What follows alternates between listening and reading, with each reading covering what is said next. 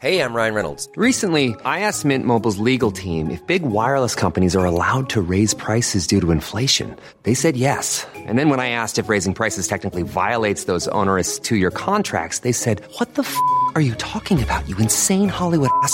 So to recap, we're cutting the price of Mint Unlimited from $30 a month to just $15 a month. Give it a try at mintmobile.com/switch. $45 up front for 3 months plus taxes and fees. Promo rate for new customers for limited time. Unlimited more than 40 gigabytes per month. Slows full terms at mintmobile.com. Prescription products require completion of an online medication consultation with an independent healthcare provider through the LifeMD platform and are only available if prescribed. Subscription required. Individual results may vary. Additional restrictions apply. Read all warnings before using GLP-1s. Side effects may include a risk of thyroid C-cell tumors. Do not use GLP-1s if you or your family have a history of thyroid cancer. If you've struggled for years to lose weight and have given up hope, did you know you can now access GLP-1 prescription medications at TryLifeMD.com? We're now offering eligible patients online access to GLP-1s, the breakthrough prescription medication that can help you lose body fat and weight. Listen to what people are saying. It's fun to put on jeans that you couldn't get into 6 months ago. Every morning, I look forward to getting on the scale. For anybody who's struggling with their weight, it's a godsend. And here's the best part. Your insurance may cover 100% of the cost of your medication. So go to TryLifeMD.com to have your eligibility checked right now. Get started today at TryLifeMD.com. That's TryLifeMD.com. Stop.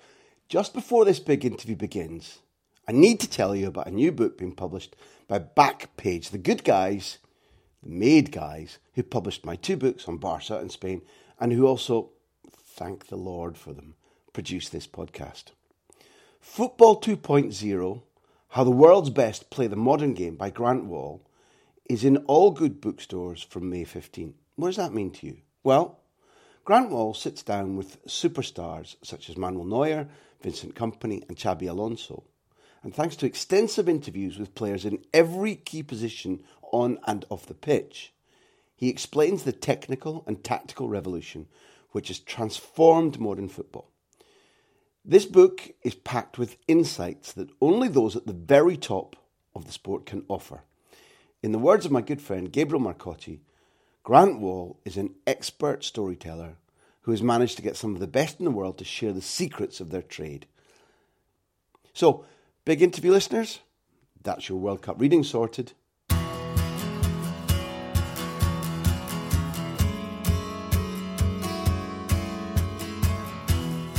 First time I properly noticed Ander Herrera, he was playing next to Gavi, now of Atletico Madrid, in central midfield for the club he loves, Real Zaragoza, fighting like a tiger to try and make sure that they didn't get relegated. I was television commentating on his games, and he utterly stood out to me as not only talented, but as a force of nature. The players at Manchester United who voted him player of the season last season won't have been surprised retrospectively to hear that.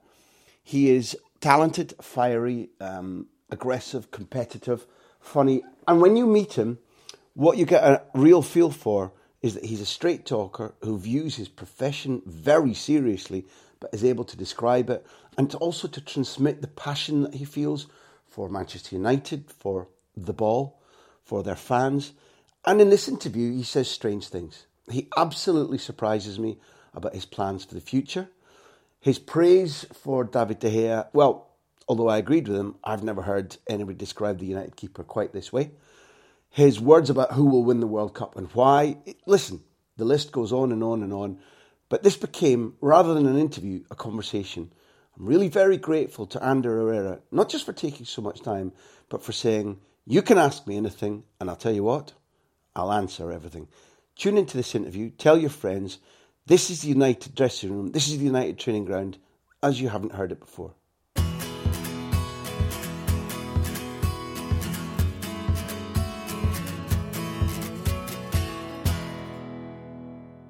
Ander, thank you for being a guest on the big interview, and thank you for addressing the balance, because in the last couple of weeks we've had Andrew Robertson of Liverpool, Jurgen Klopp of Liverpool, so we had to come to Manchester United. Yeah. It was imperative. Yeah. So do you mind if I start with a quiz question, which we haven't prepared at all? Fine. The first time you and I were in the same stadium was in March 2004 in Barcelona. Can you work out which game it was, and can you immediately bring back some of the memories? One of the happiest moments in my life. I remember that I cried that day because we beat. When I say we, I mean the club that I love is Real Zaragoza. We beat Real Madrid of Galácticos. Name them. I mean, Zidane played. Zidane, Beckham, Raúl, Roberto Carlos, Guti, Figo, Ronaldo. It was quite a good side, right? So yeah, I think Beckham scored the first one. Beckham scored, and then we drew. The game was, if I'm not wrong, was Dani. Draw the game. Or Villa. Dani Garcia, who plays for both Barcelona and Madrid in his time, takes the ball at the back post onto his thigh, right? And volleys it home for 1-1. No, maybe that was 2-2. That's the 1-1. And that's the 1-1. You're in the stadium, right? Yeah, I was in But the apart stadium. from loving the club, why else were you in the stadium? Why I was in the stadium? Because your dad... Yeah, no, of course. People don't know. My dad used to work for Real Zaragoza, but if my dad wouldn't have worked for Real Zaragoza, I would have been also in the stadium because Real Zaragoza is the club that I love. I am supporter of Real Zaragoza, and I will be supporter of Real Zaragoza for the rest of my life. So was just a coincidence that my dad was at Real Zaragoza. So now he's not working for the club anymore, but I'm still a fan. So I would have been anyway. And I can tell you, it was one of the happiest moments in my life because no one expected Real Zaragoza to win that cup, and we did it with a late goal of Galetti, the Argentinian player, after he played for Olympiacos, Atlético de Madrid as well, and he scored one of the most important goals in our history. I was in the corner where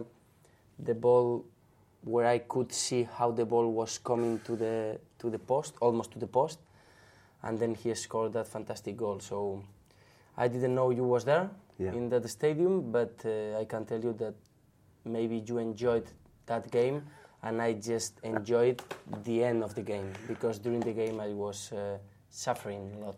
You're still a kid then, right? With approximately... I was like 10, 11 maybe, no? Was 2000... See, 2004. 2004, maybe... So maybe 13. So you travelled down from Zaragoza, I which went with a couple of friends and with the dad of one of my friends, and we were there. Scarves, hats, or the jersey? I just wear the shirt. I don't like to wear hats and I don't like the, how do you call them, bubucelas, Oh, you know? No. I hate them. So I am a bit classic in terms of supporting football, and I just went with my shirt. And to be honest, I tell you again, is one of the happiest memories I have in my life. And it made you, the tears came because as people in the UK, where the majority of our listeners are, not all of them by any means, don't realise that Zaragoza, with that brilliant Brazilian El Canario Sabio. in the 60s, in the 60s. Yeah. And Magníficos, then Los Magníficos, who won the cup and competed head-to-head with Madrid. And then, obviously, they win the Cup Winners' Cup in Paris, I think, against Arsenal. Yeah, La Recopa. I don't know how do you call it. Cup Winners' Cup. Recopa is Cup Winners' Cup. We call him Recopa, and I couldn't go to that game because I was too young. I was like 5 years old, but I still have memories that I stayed with our neighbors because my parents went to the game, and our neighbors, that they are like family. So I stayed with them for a couple of days, and I could watch the game with them, and I still have also that memory. Maybe my first memory of football, because when Najim scored that goal, I don't know how to explain the feeling we had in the town, because we were European champion, and in Spain we are used to see European champions, but just Real Madrid or Barcelona, or sometimes Atletico maybe de Madrid. Atleti. Even Valencia haven't been able to win a European Cup because they lost one final against Real Madrid and another final against Bayern Munich. So we are one of the few that we have done it. Maybe I couldn't say that more than 5 teams in Spain they have a A European title. European and title. And the way also that Naeem Naeem does it is... I think the last week I was with, or a couple of weeks ago, I was with an Arsenal fan talking, and he was talking about Seaman, and I told him, you know, Seaman is our hero. And he was saying, he's our hero, why is your hero? And he didn't remember that game. Because he tried to clear the memory out of his head forever. But he's one of our, to be honest, he's in, couldn't say our hero, but he's in our happiest moment. He's in your history for sure.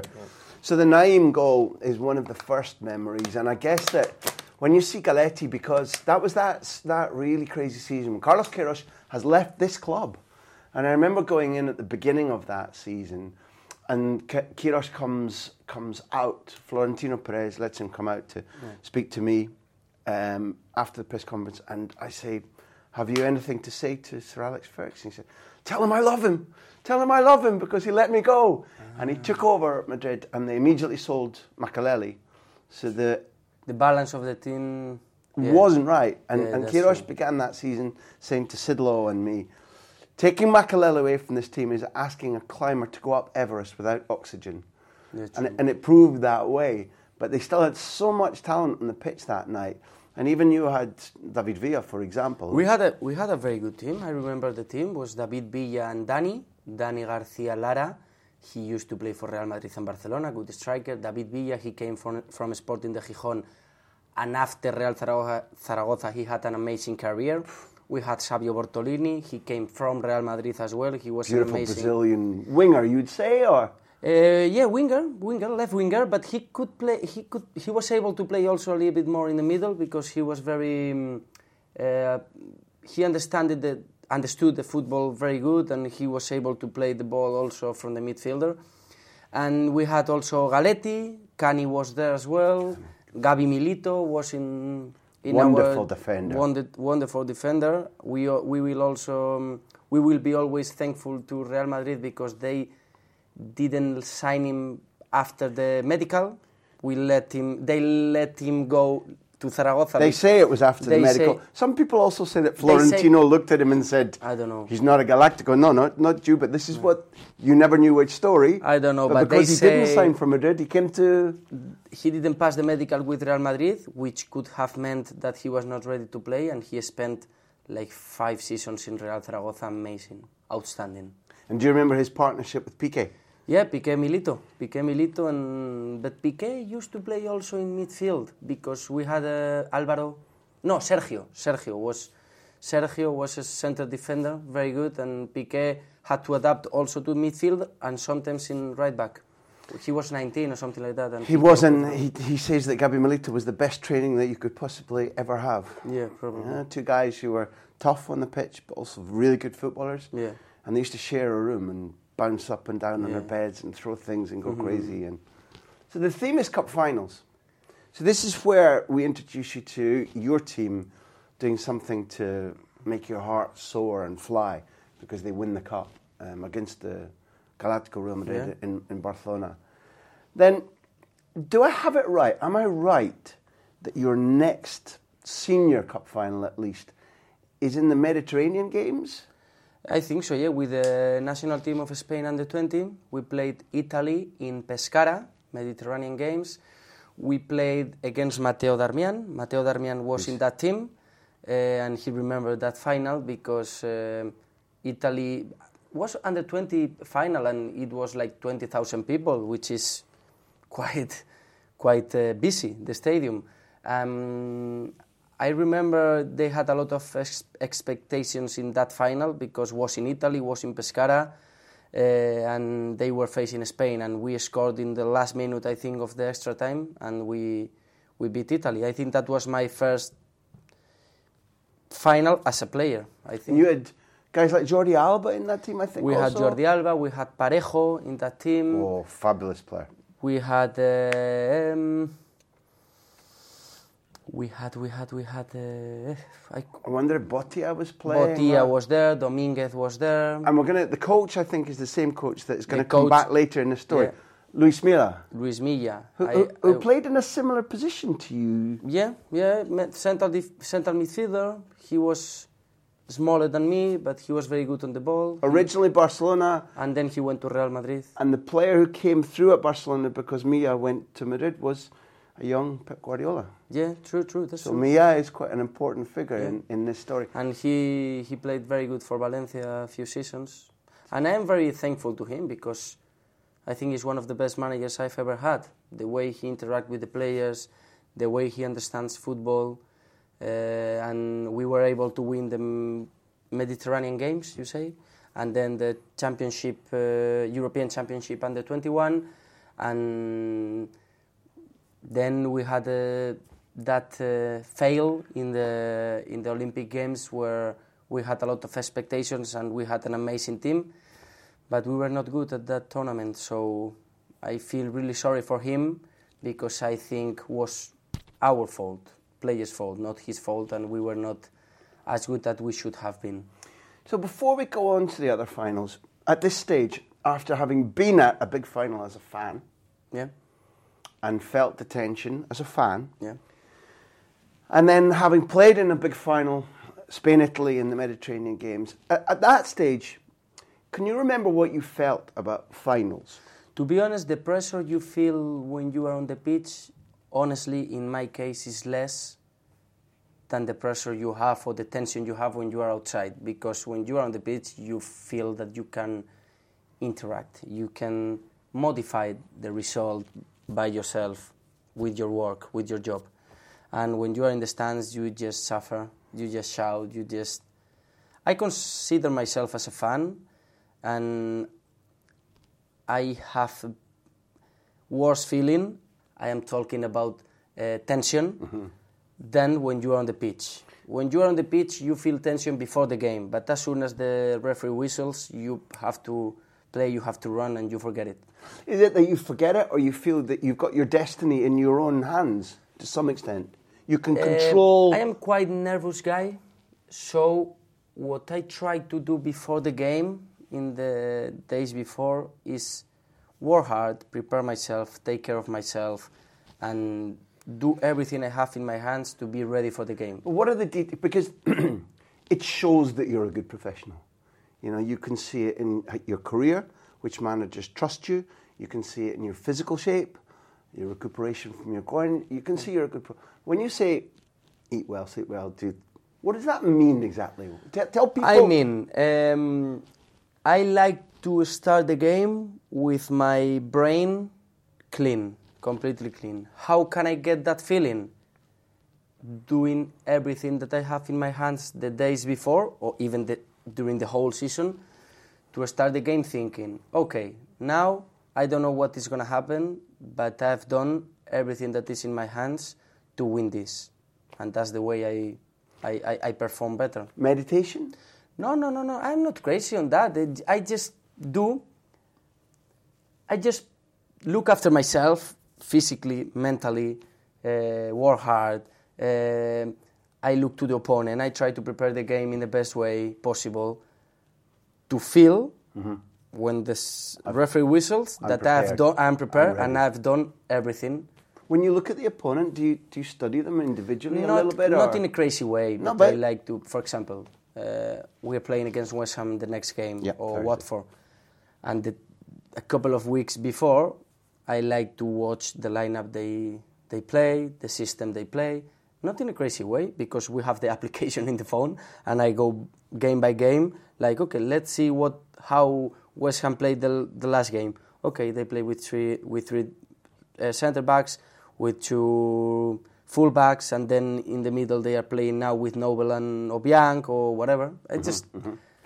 It's not something that I have to think about. It just comes to my phone. Okay, let's see what West Ham did in the last couple of weeks. Small clips of action? Little clips to watch? No, because we do it with the manager. I mean, always a couple of days before the game, we do the analysis. You say analysis? Yes. Analysis with the manager. Perfect. With the team.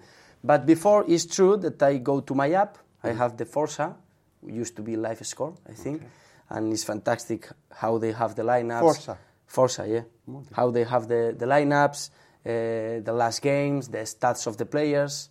So I'm just relaxing my sofa and I have a look. Let's have a look on West Ham, how they've been playing the last weeks.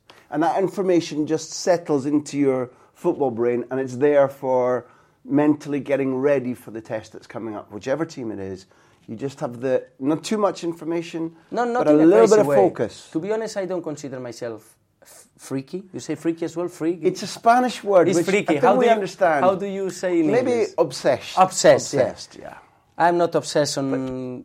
But maybe you're talking to a freaky, and I'm not embarrassed. I'm not embarrassed. To be honest, the memories you have about football, you look a real freaky.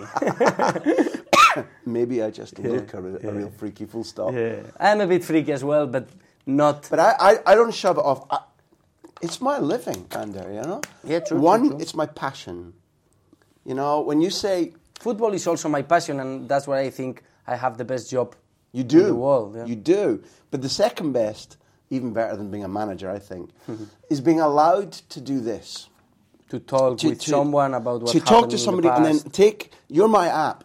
Yeah. So I take this knowledge and then I apply it the next time I watch you play, or the next time I watch Madrid or Barcelona play, or whoever it is.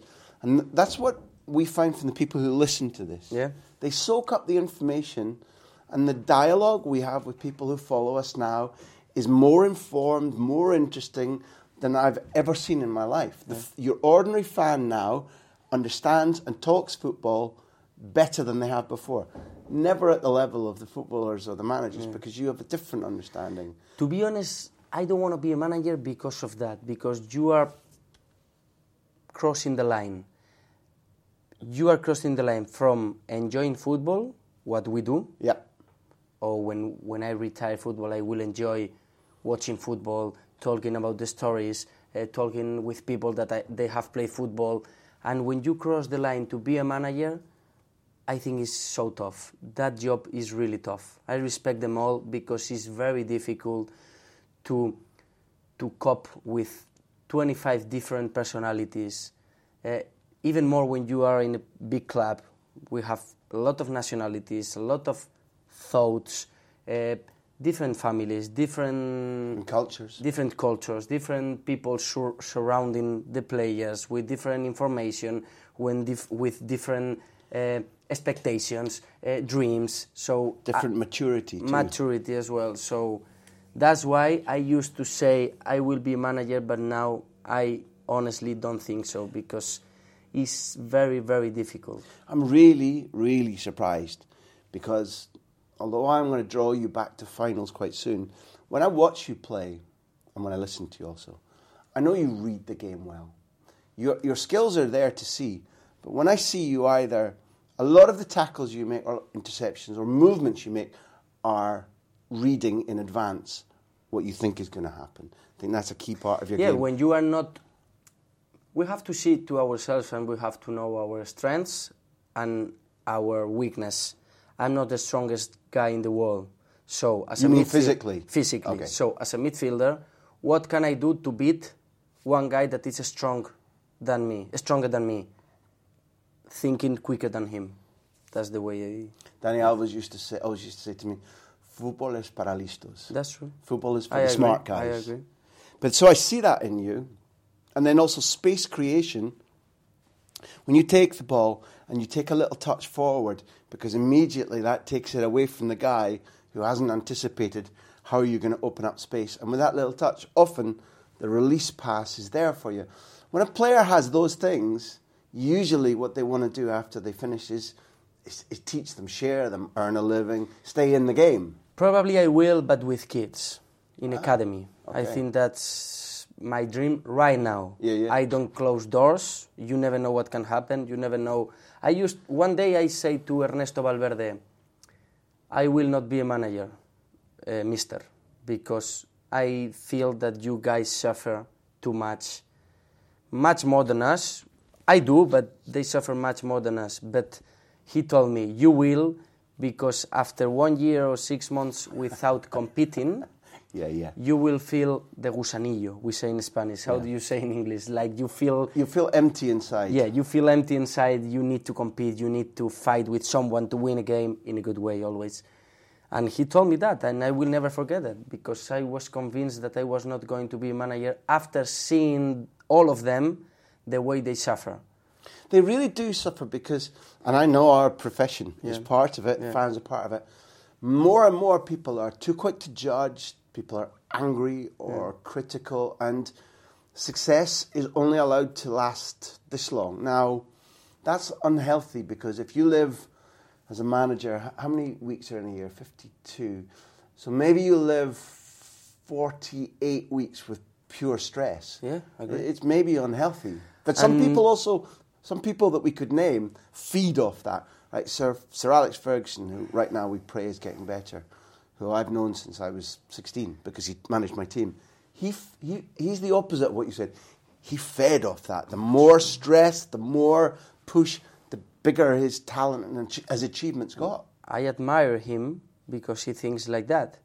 But I also think about my family, and after playing football, hopefully, and I touch wood, many more years, I want to enjoy what I have achieved, and I want to enjoy my money, to be honest, and talking honestly. It's obvious. So, if I am a manager, or one day I will have probably even more money, but I will not enjoy my life the way I want.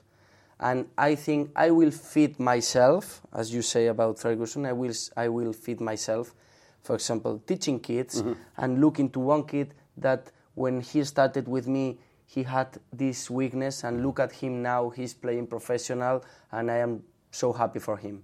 But I think when I finish football, professional football will not be for me.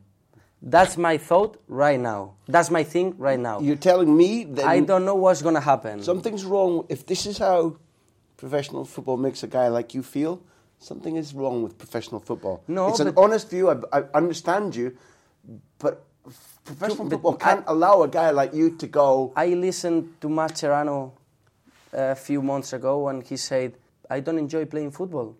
And I agree with him completely, and I understand him completely. Because when you are on the pitch, you are not enjoying. And I have had this conversation with Juan Mata a few times, and he's agreed with me. Unless you are 3-0 winning in the second half, and you have the time to have the ball, when you are playing for Manchester United, or you are playing for Barcelona, or you are playing for Real Madrid, or Bayern Munich, or City, or Chelsea, or Liverpool, or Milan, Juventus, Inter, big clubs, you have behind you 10 million or 12 million or 15 million people watching the game, and you can fuck their week if you lose. It fucks their week completely. So how do you want me to enjoy my game if I have the responsibility to make happy or sad 15 million people? But we can be honest now, given that you don't know me well, but we've known each other for quite a long time. We can be honest and say that not every footballer feels that responsibility. That separates That's true. guys like you and Juan and Michael Carrick, who was part of this series, and Fletch. That separates you because, like, for example, when Michael was injured, when Fletch was injured, they went with the fans to go behind. The connection is there, like you, and the responsibility. But not even, I'm talking about also great footballers. Not every footballer feels this. I'm jealous of them because they can play not better, but more calm, and they can go home after a defeat more calm than me. But I don't blame them. I'm not blaming them because everyone can feel the victory or the defeat the way they want, as soon as they give everything on the pitch. Yeah. So why do you think you feel that responsibility? Do you think it's... I know, for example, my girlfriend always makes two plans. One if we win, and one if we lose. She has been with me already for 10 years or 11 years, so she knows how I am. Yeah. For example, she calls friends to go dinner.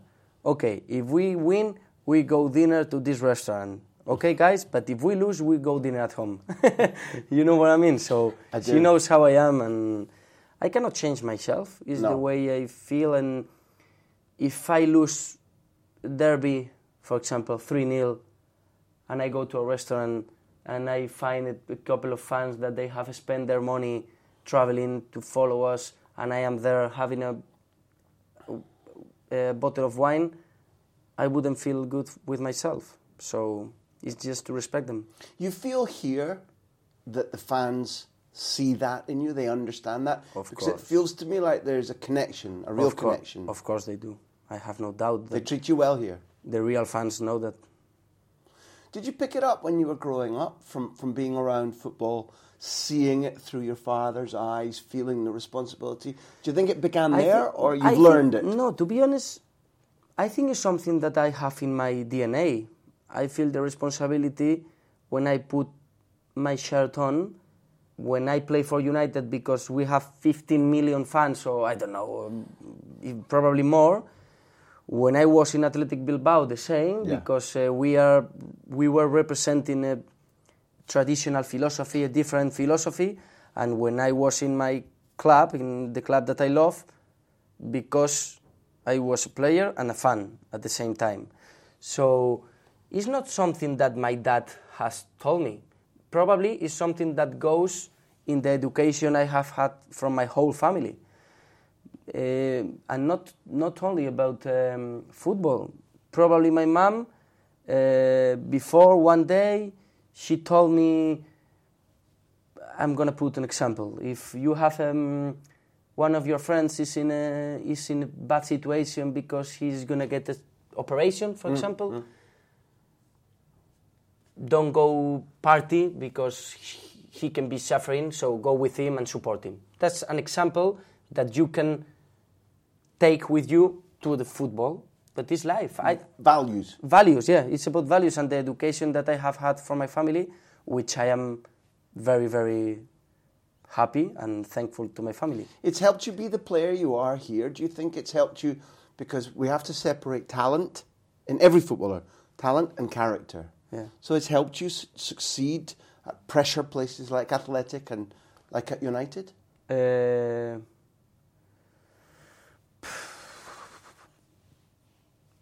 You asking me if my character helps me? Yeah. Helps me because I think it helps me, of course, because I give everything every day, and I think I am going to the right way, because I think if you give everything, even if you are having a bad moment, sooner or later, football and life is fair.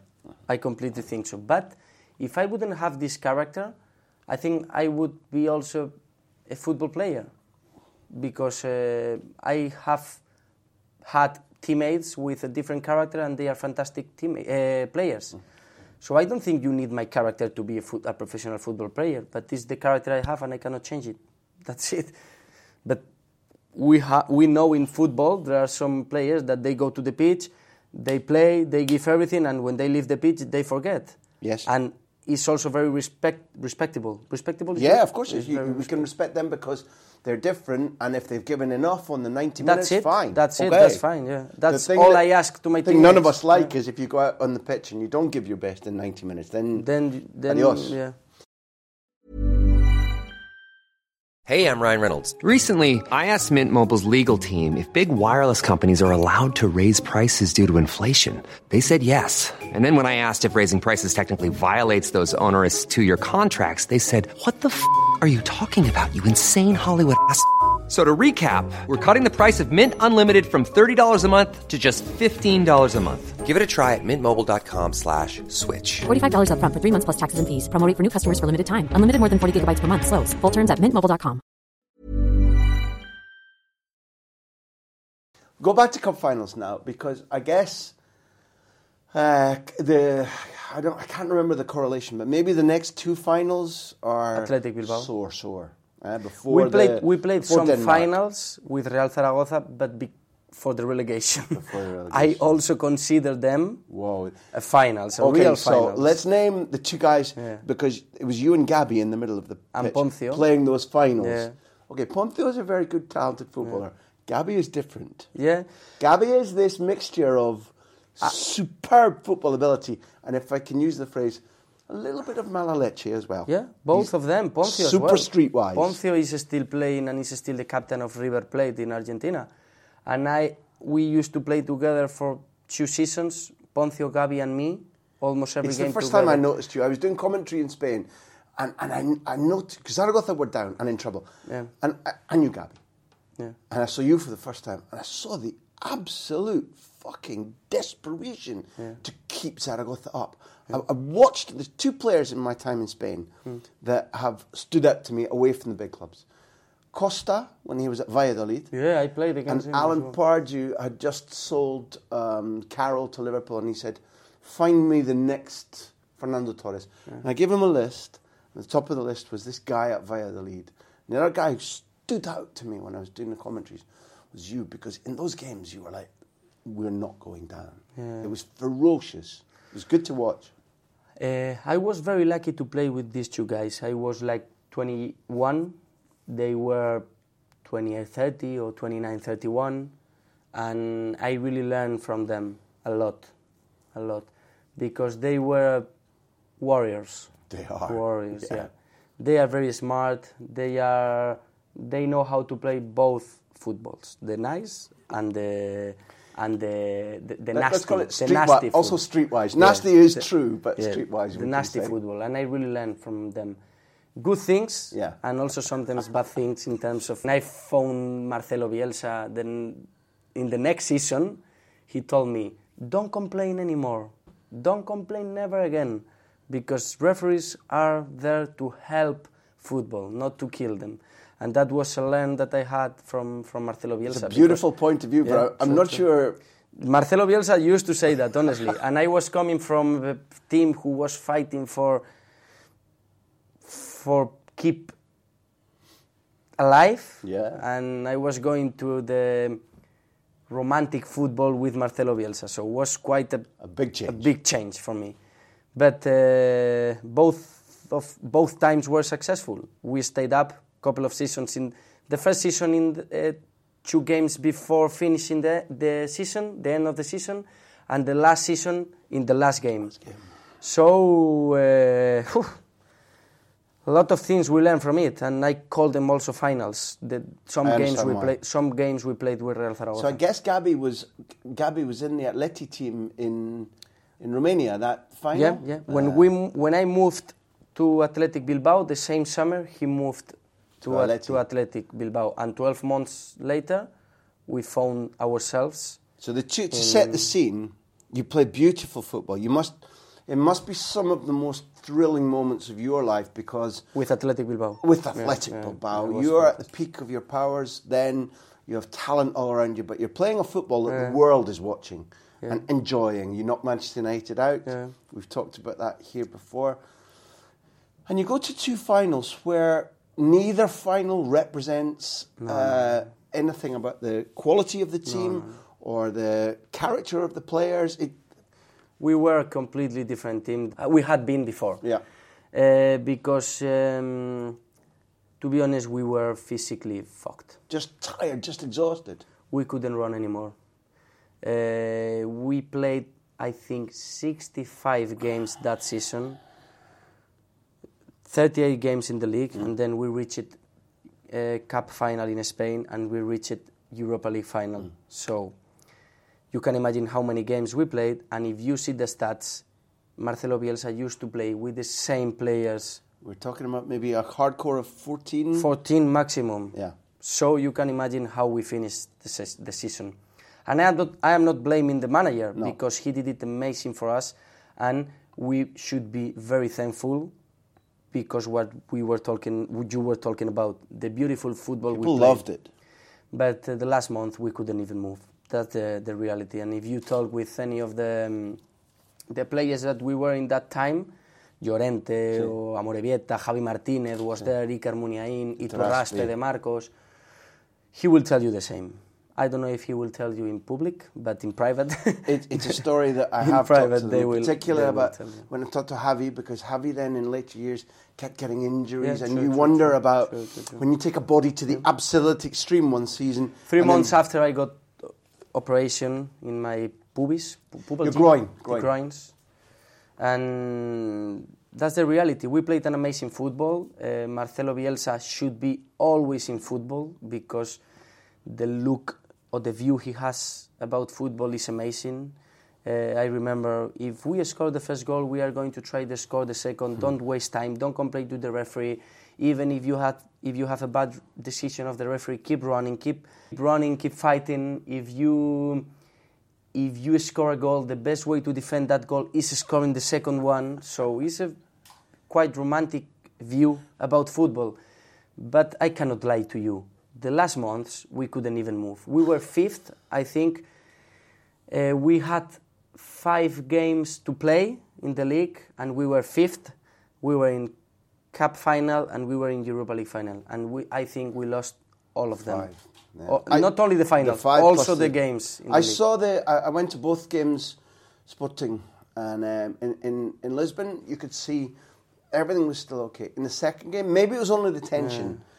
No, but the tension and the tiredness in Sporting. Against Sporting Lisbon away, we were better than them, and we lost that game. Yeah. So we started... That's why I think you were fine then.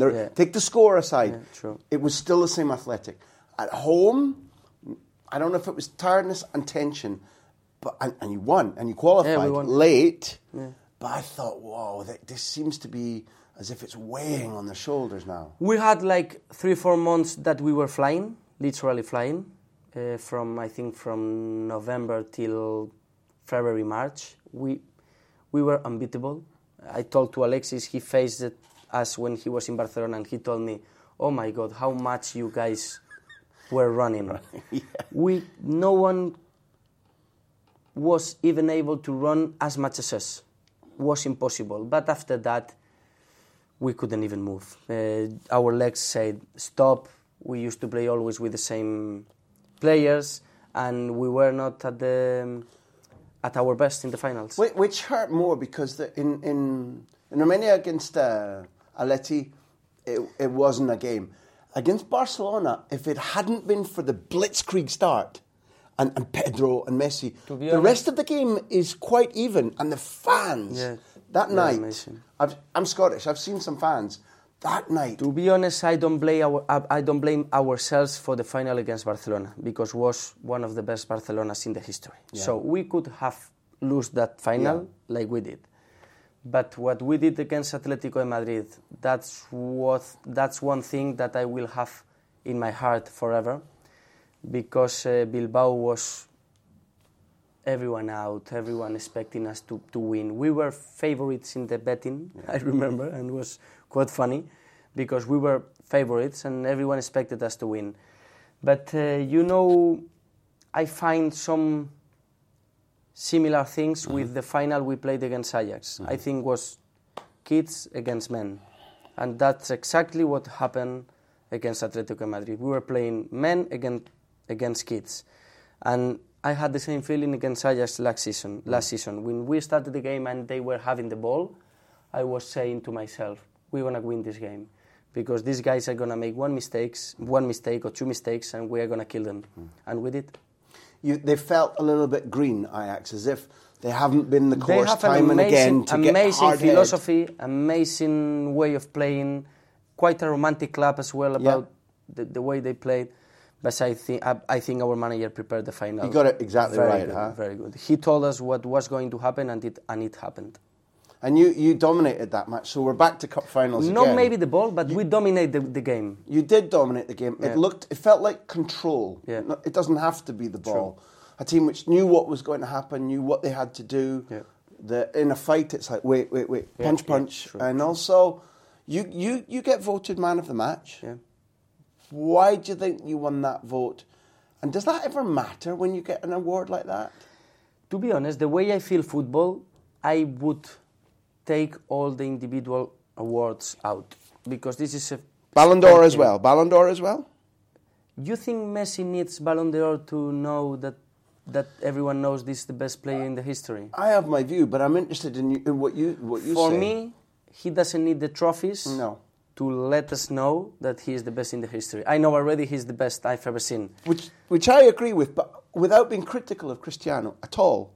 No, but he uses the Ballon d'Or to motivate himself. Motivate themselves. It's like a fuel for him, which I just find okay. Let's start again the answer. I wouldn't take the awards out, but I don't trust them. I don't trust in individual awards in football. So I wouldn't take them out because I know it's a business as well and it's important. It is. But I don't trust them. It's good. It's a good answer. Yeah. I understand that answer exactly. Yeah. And also, how can you ever justify that in a World Cup year, always the best player in the World Cup team wins it for a short period of time, never mind the rest of the season? How can it be Iniesta never won it? How can it be that a goalkeeper never wins it? If there are individual awards, why is it now always about goals or trophies? Because that's the trust thing for me. I'm not sure. To be honest, because what's the most important thing in football? When you put the ball in the net. So you have the answer there. What's the most happy? What's the happiest moment for a fan? Okay. When your team score a goal. Okay, then I would say I was lucky. When your country won the World Cup, I was on the pitch just next to the banquillo, working, but there. And because I'd spent every day with them, and I lived there, when my daughters was born in your country, so my heart was kind of wrapped up a little bit in more than just doing my job. So for me, the Iniesta goal or Iker against Arjen Robben. Yeah, I remember. Yeah. When my heart nearly stopped, which is why is one better than the other?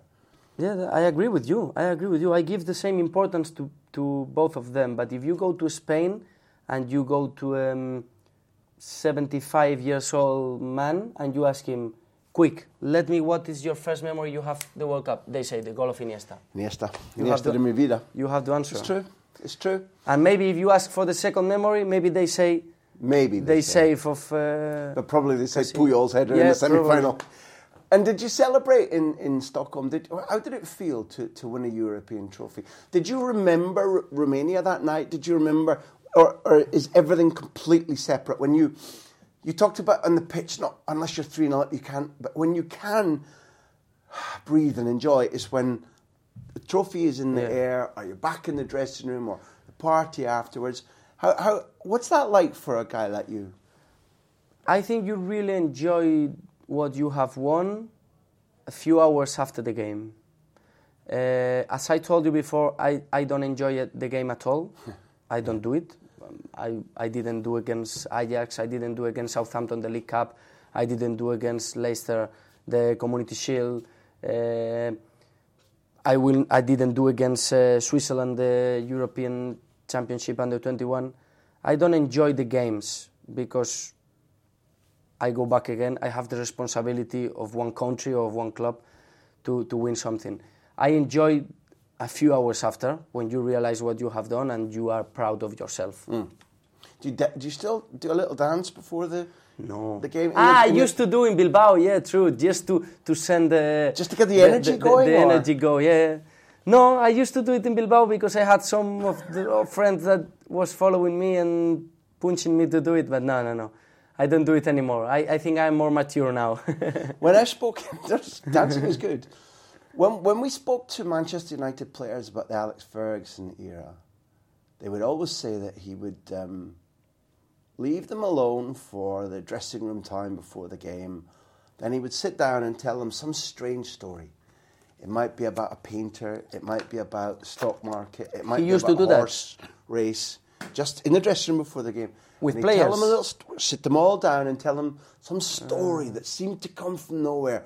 But it would get all their attention, and then he would just say, "Go out and enjoy yourselves." What's the dressing room? That can help. To be honest, I like to talk before the game, after analysing how they playing and how we're gonna play.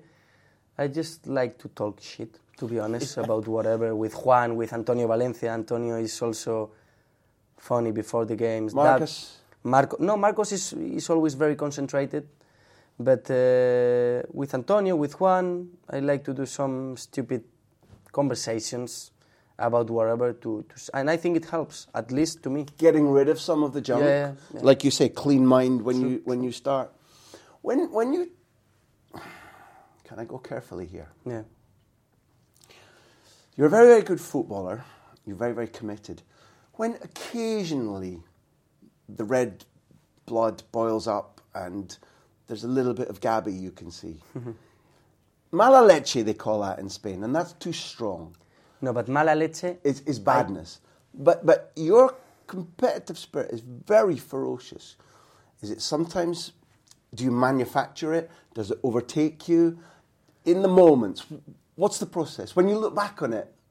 Yeah, sometimes you feel embarrassed what you have done, but just sometimes the complainings you have to the referee or something like that. But I have never done anything that can hurt another teammate, never. When we talk about mala leche that you say, I have never done a tackle on anyone that I want to get That's clear. That guy injured. Never in my life, and I will not do it never. But of course, I know I lose my temperament sometimes. Temper, yeah. But just complaining or with some reactions, but never trying to hurt anyone. But I think I am getting better in controlling myself. But if it's used properly, it's a part of being successful at the top. It is. It depends of the character. I think, for example, I put you one example. Karim Benzema is a top football player, and he doesn't have those reactions. True. Anthony Martial is one of the most talented players ever, and he doesn't have those reactions. But for example, Alexis Sanchez, he has them. He has that character, that temperament. I think Roy it's not Keane here, famously. Roy Keane. Gary Neville I think here. is not better, or Roy Keane or Gary Neville. It doesn't make you better or worse football player. It's just something that you have in your DNA. Sometimes you have to control it because you can get some yellow cards. And I think the last few years I am much better on that. I used to be worse. Now I want to take you to the... I can't ask this question now because you qualified. You turned the last FA Cup semi-final before this season. Everton. With an assist. And then didn't play in the final. That must have been a given what you've explained about tension and... To be honest, what I think always when I play or when I don't play is that the manager is doing the best for the team. I never take any decision personally. Never. Because I put myself in their position and I cannot even imagine that someone is taking a decision just to kill someone. I don't trust it at all. No. When you're a manager, you take your decisions because you think it's the best thing for the team and you are trying everything to win the game. He can be right or he can be wrong, but I never take the decisions like personally, honestly. Of course, you want to play every game. You want to feel part of the things always. You want to play, you want to be protagonists of things. But this is Manchester United. You cannot ask yourself to play every game of the season because we are in one of the best clubs in the world, one of the richest clubs in the world. We have the capacity to sign the best players in the world. So as soon as I'm ready to play, as soon as I have done everything to be ready, if the manager doesn't choose me, I will be angry 2 minutes. The third minute, I will be thinking, how can I help the team to win the final? That's so against Crystal Palace, I was thinking, if the manager needs me now to play, what can I do? When we lost Chris Smalling because he was sent off, how could I help the team now to win the final? If I come on, I'll be ready with ideas. And that's it. I never take the decisions of the managers personally. Same as when I play, I don't ask why I'm playing. So when I don't play, I don't go to the manager to ask why I'm not playing. You've got a very logical brain. I just try to keep my balance because I don't want to be like a montaña rusa. How do you say? You know, roller coaster. How do you call it? Roller coaster. Roller coaster. I don't want to be There's like... no way to explain that word, actually, what a roller coaster is. Do you understand what I'm talking about? I don't want to be one day because I'm playing the happiest and the next day because I'm not playing, I'm the saddest in the world. Up and down. Up and down. I don't like that. No. I like to keep my balance. To keep my balance always. And I think if you find that balance, you're happier in life. What is, if we can talk about, because obviously part of this is that you're going to play Chelsea, which is an interesting test in the FA Cup. 2 things I need to know from you. When you're in Spain, when do you begin to be... I ask about the FA Cup because when Pep Guardiola was a young player, and I was over at Barcelona reporting, And he made a long speech when he was going to leave the club in 2001. And he said he was really keen to come to England. And he said, the first time I played at Old Trafford, I felt the history. And I know that one of the reasons to come to Manchester City, or if he had come here, was about the tradition of English football, the little grounds like some you've played in, Cambridge or Yeovil or like whatever. He feels that history. And also, a lot of people I know in Spain, when you didn't see English games all the time growing up, particularly not the league, but the FA Cup was a game which, when did you become aware of the tradition of English football, like, for example, the FA Cup, when you were growing up? Maybe not. I've watched football, English football, Spanish football, Italian football, and I couldn't tell you that day I felt the traditional English football or the magic of football. I think football is everywhere the same, is what I love to do. When I was in Spain, of course, you realize that Manchester United and English football is special, the way you see the stadiums always full, how they celebrate the corners. Or Xabi Alonso, I remember when he was at Liverpool and he used to make a switch of playing, nice ball and across, you can listen the stands, you feel like they really appreciate not only the skills, also the passion and the commitment. And I think that's the first thing I had in my mind when I came. I'm going to try to make Manchester United fans proud of having me in their team. I can play good, I can play bad, I can miss a pass, I can make a mistake, but I will give everything to make them feel, okay, we have a guy that we are proud of him in our team. But if I would play for another club in Germany or in Italy or in France, I would think the same. You've communicated that well. Wembley? Because you've now been to Wembley a lot and you've only lost once in the league. You've played, like for example, is Wembley interesting to you, like as a name, as a stadium, or is it just a place to go and work? It's a very beautiful stadium, but I think, in my opinion, it doesn't have the magic of Yeovil or Cambridge or even Fulham Stadium. We were training a couple of weeks ago. Right on the river. I like Wembley, and I really like Wembley, I can tell you. It's a fantastic stadium. I also made my debut with the Spanish national team there, and I will never forget that stadium. But in terms of real football, all the school football and the football that we all, the fans, like, I couldn't tell you Wembley is, or they have the special atmosphere. Yeovil, you can feel... Yeovil, Cambridge, we have played in a few stadiums with a real... you scored a good goal there also. Yeah, true, but when you see that, you see to the stands and you see that probably there are more people than seats, you know what I mean? That's what made me go back and remember some of the old atmospheres that I really like. When it comes to your country, because we've only really got 3 small sections left now, when you come on and you change the game, because England are winning 2-0. Yeah, true. Okay, Aspas gets the goals, but the pattern changes. Yeah. You impose yourself. I don't know if you played maybe 40, 35 minutes, something like this at least. It's a big result. Yeah. It's a big result in relation to Russia for me, because any team Lopetegui's team has gone to Belgium to win, has drawn in Italy, has won in France, with you also playing. Yeah. When you're 2-0 down with no time remaining and you can get 2-2, that tells you something in a friendly about the spirit and the attitude. Yeah, that's what I think Spain is going to win the World Cup. And I really think so, because I've been almost one full season with them, with the team, and the atmosphere you feel in that team is special. I remember the way we celebrated that draw against England, because we all knew we were unbeaten, and they are still unbeaten.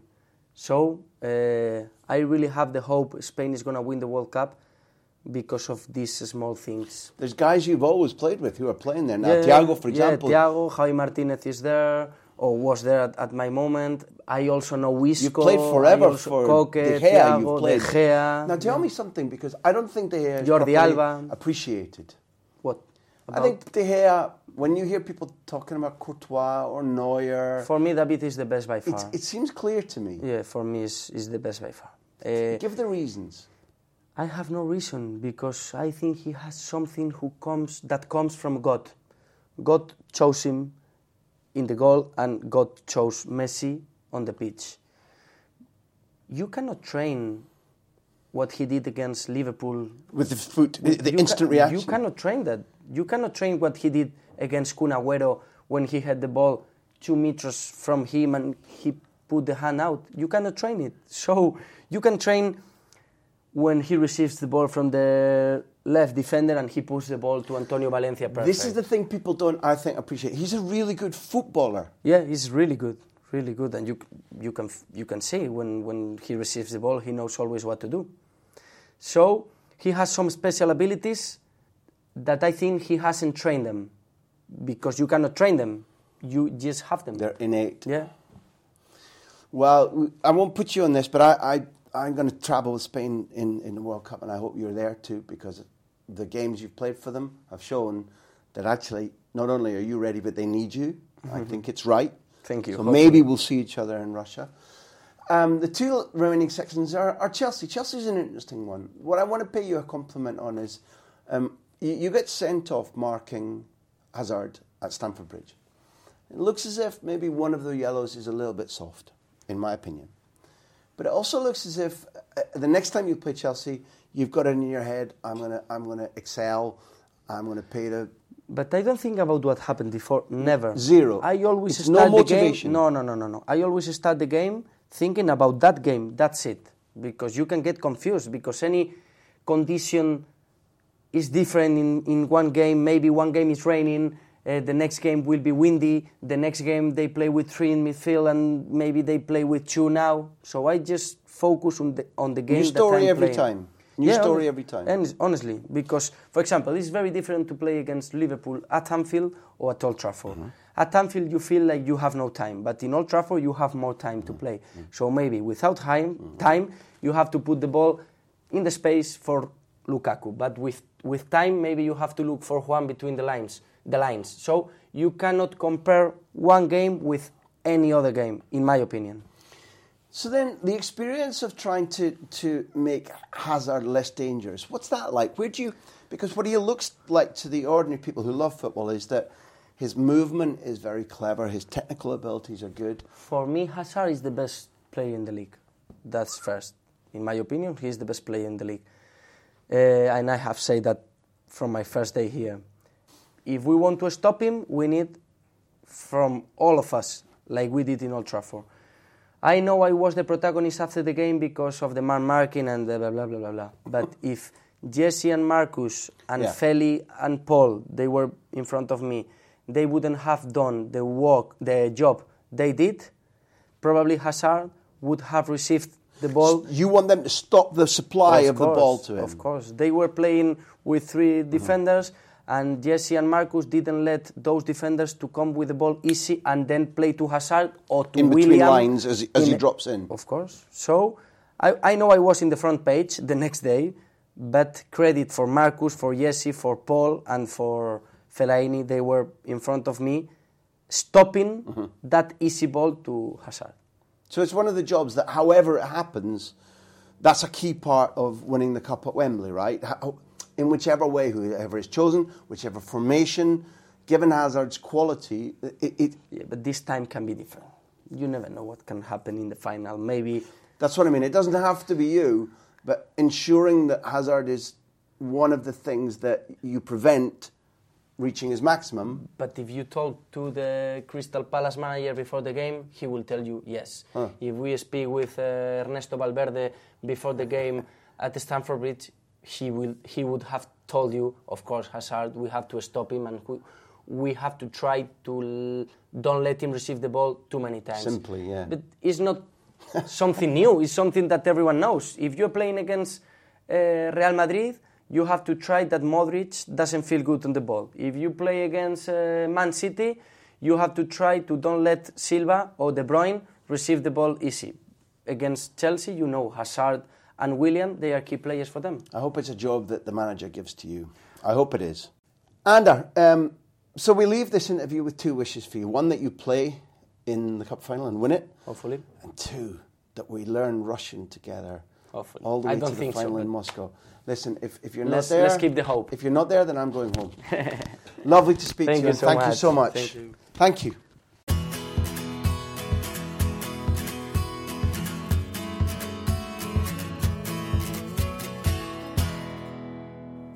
Stop. I need to tell you about a new book being published by Backpage, the good guys, the made guys, who published my 2 books on Barca and Spain, and who also, thank the Lord for them, produced this podcast.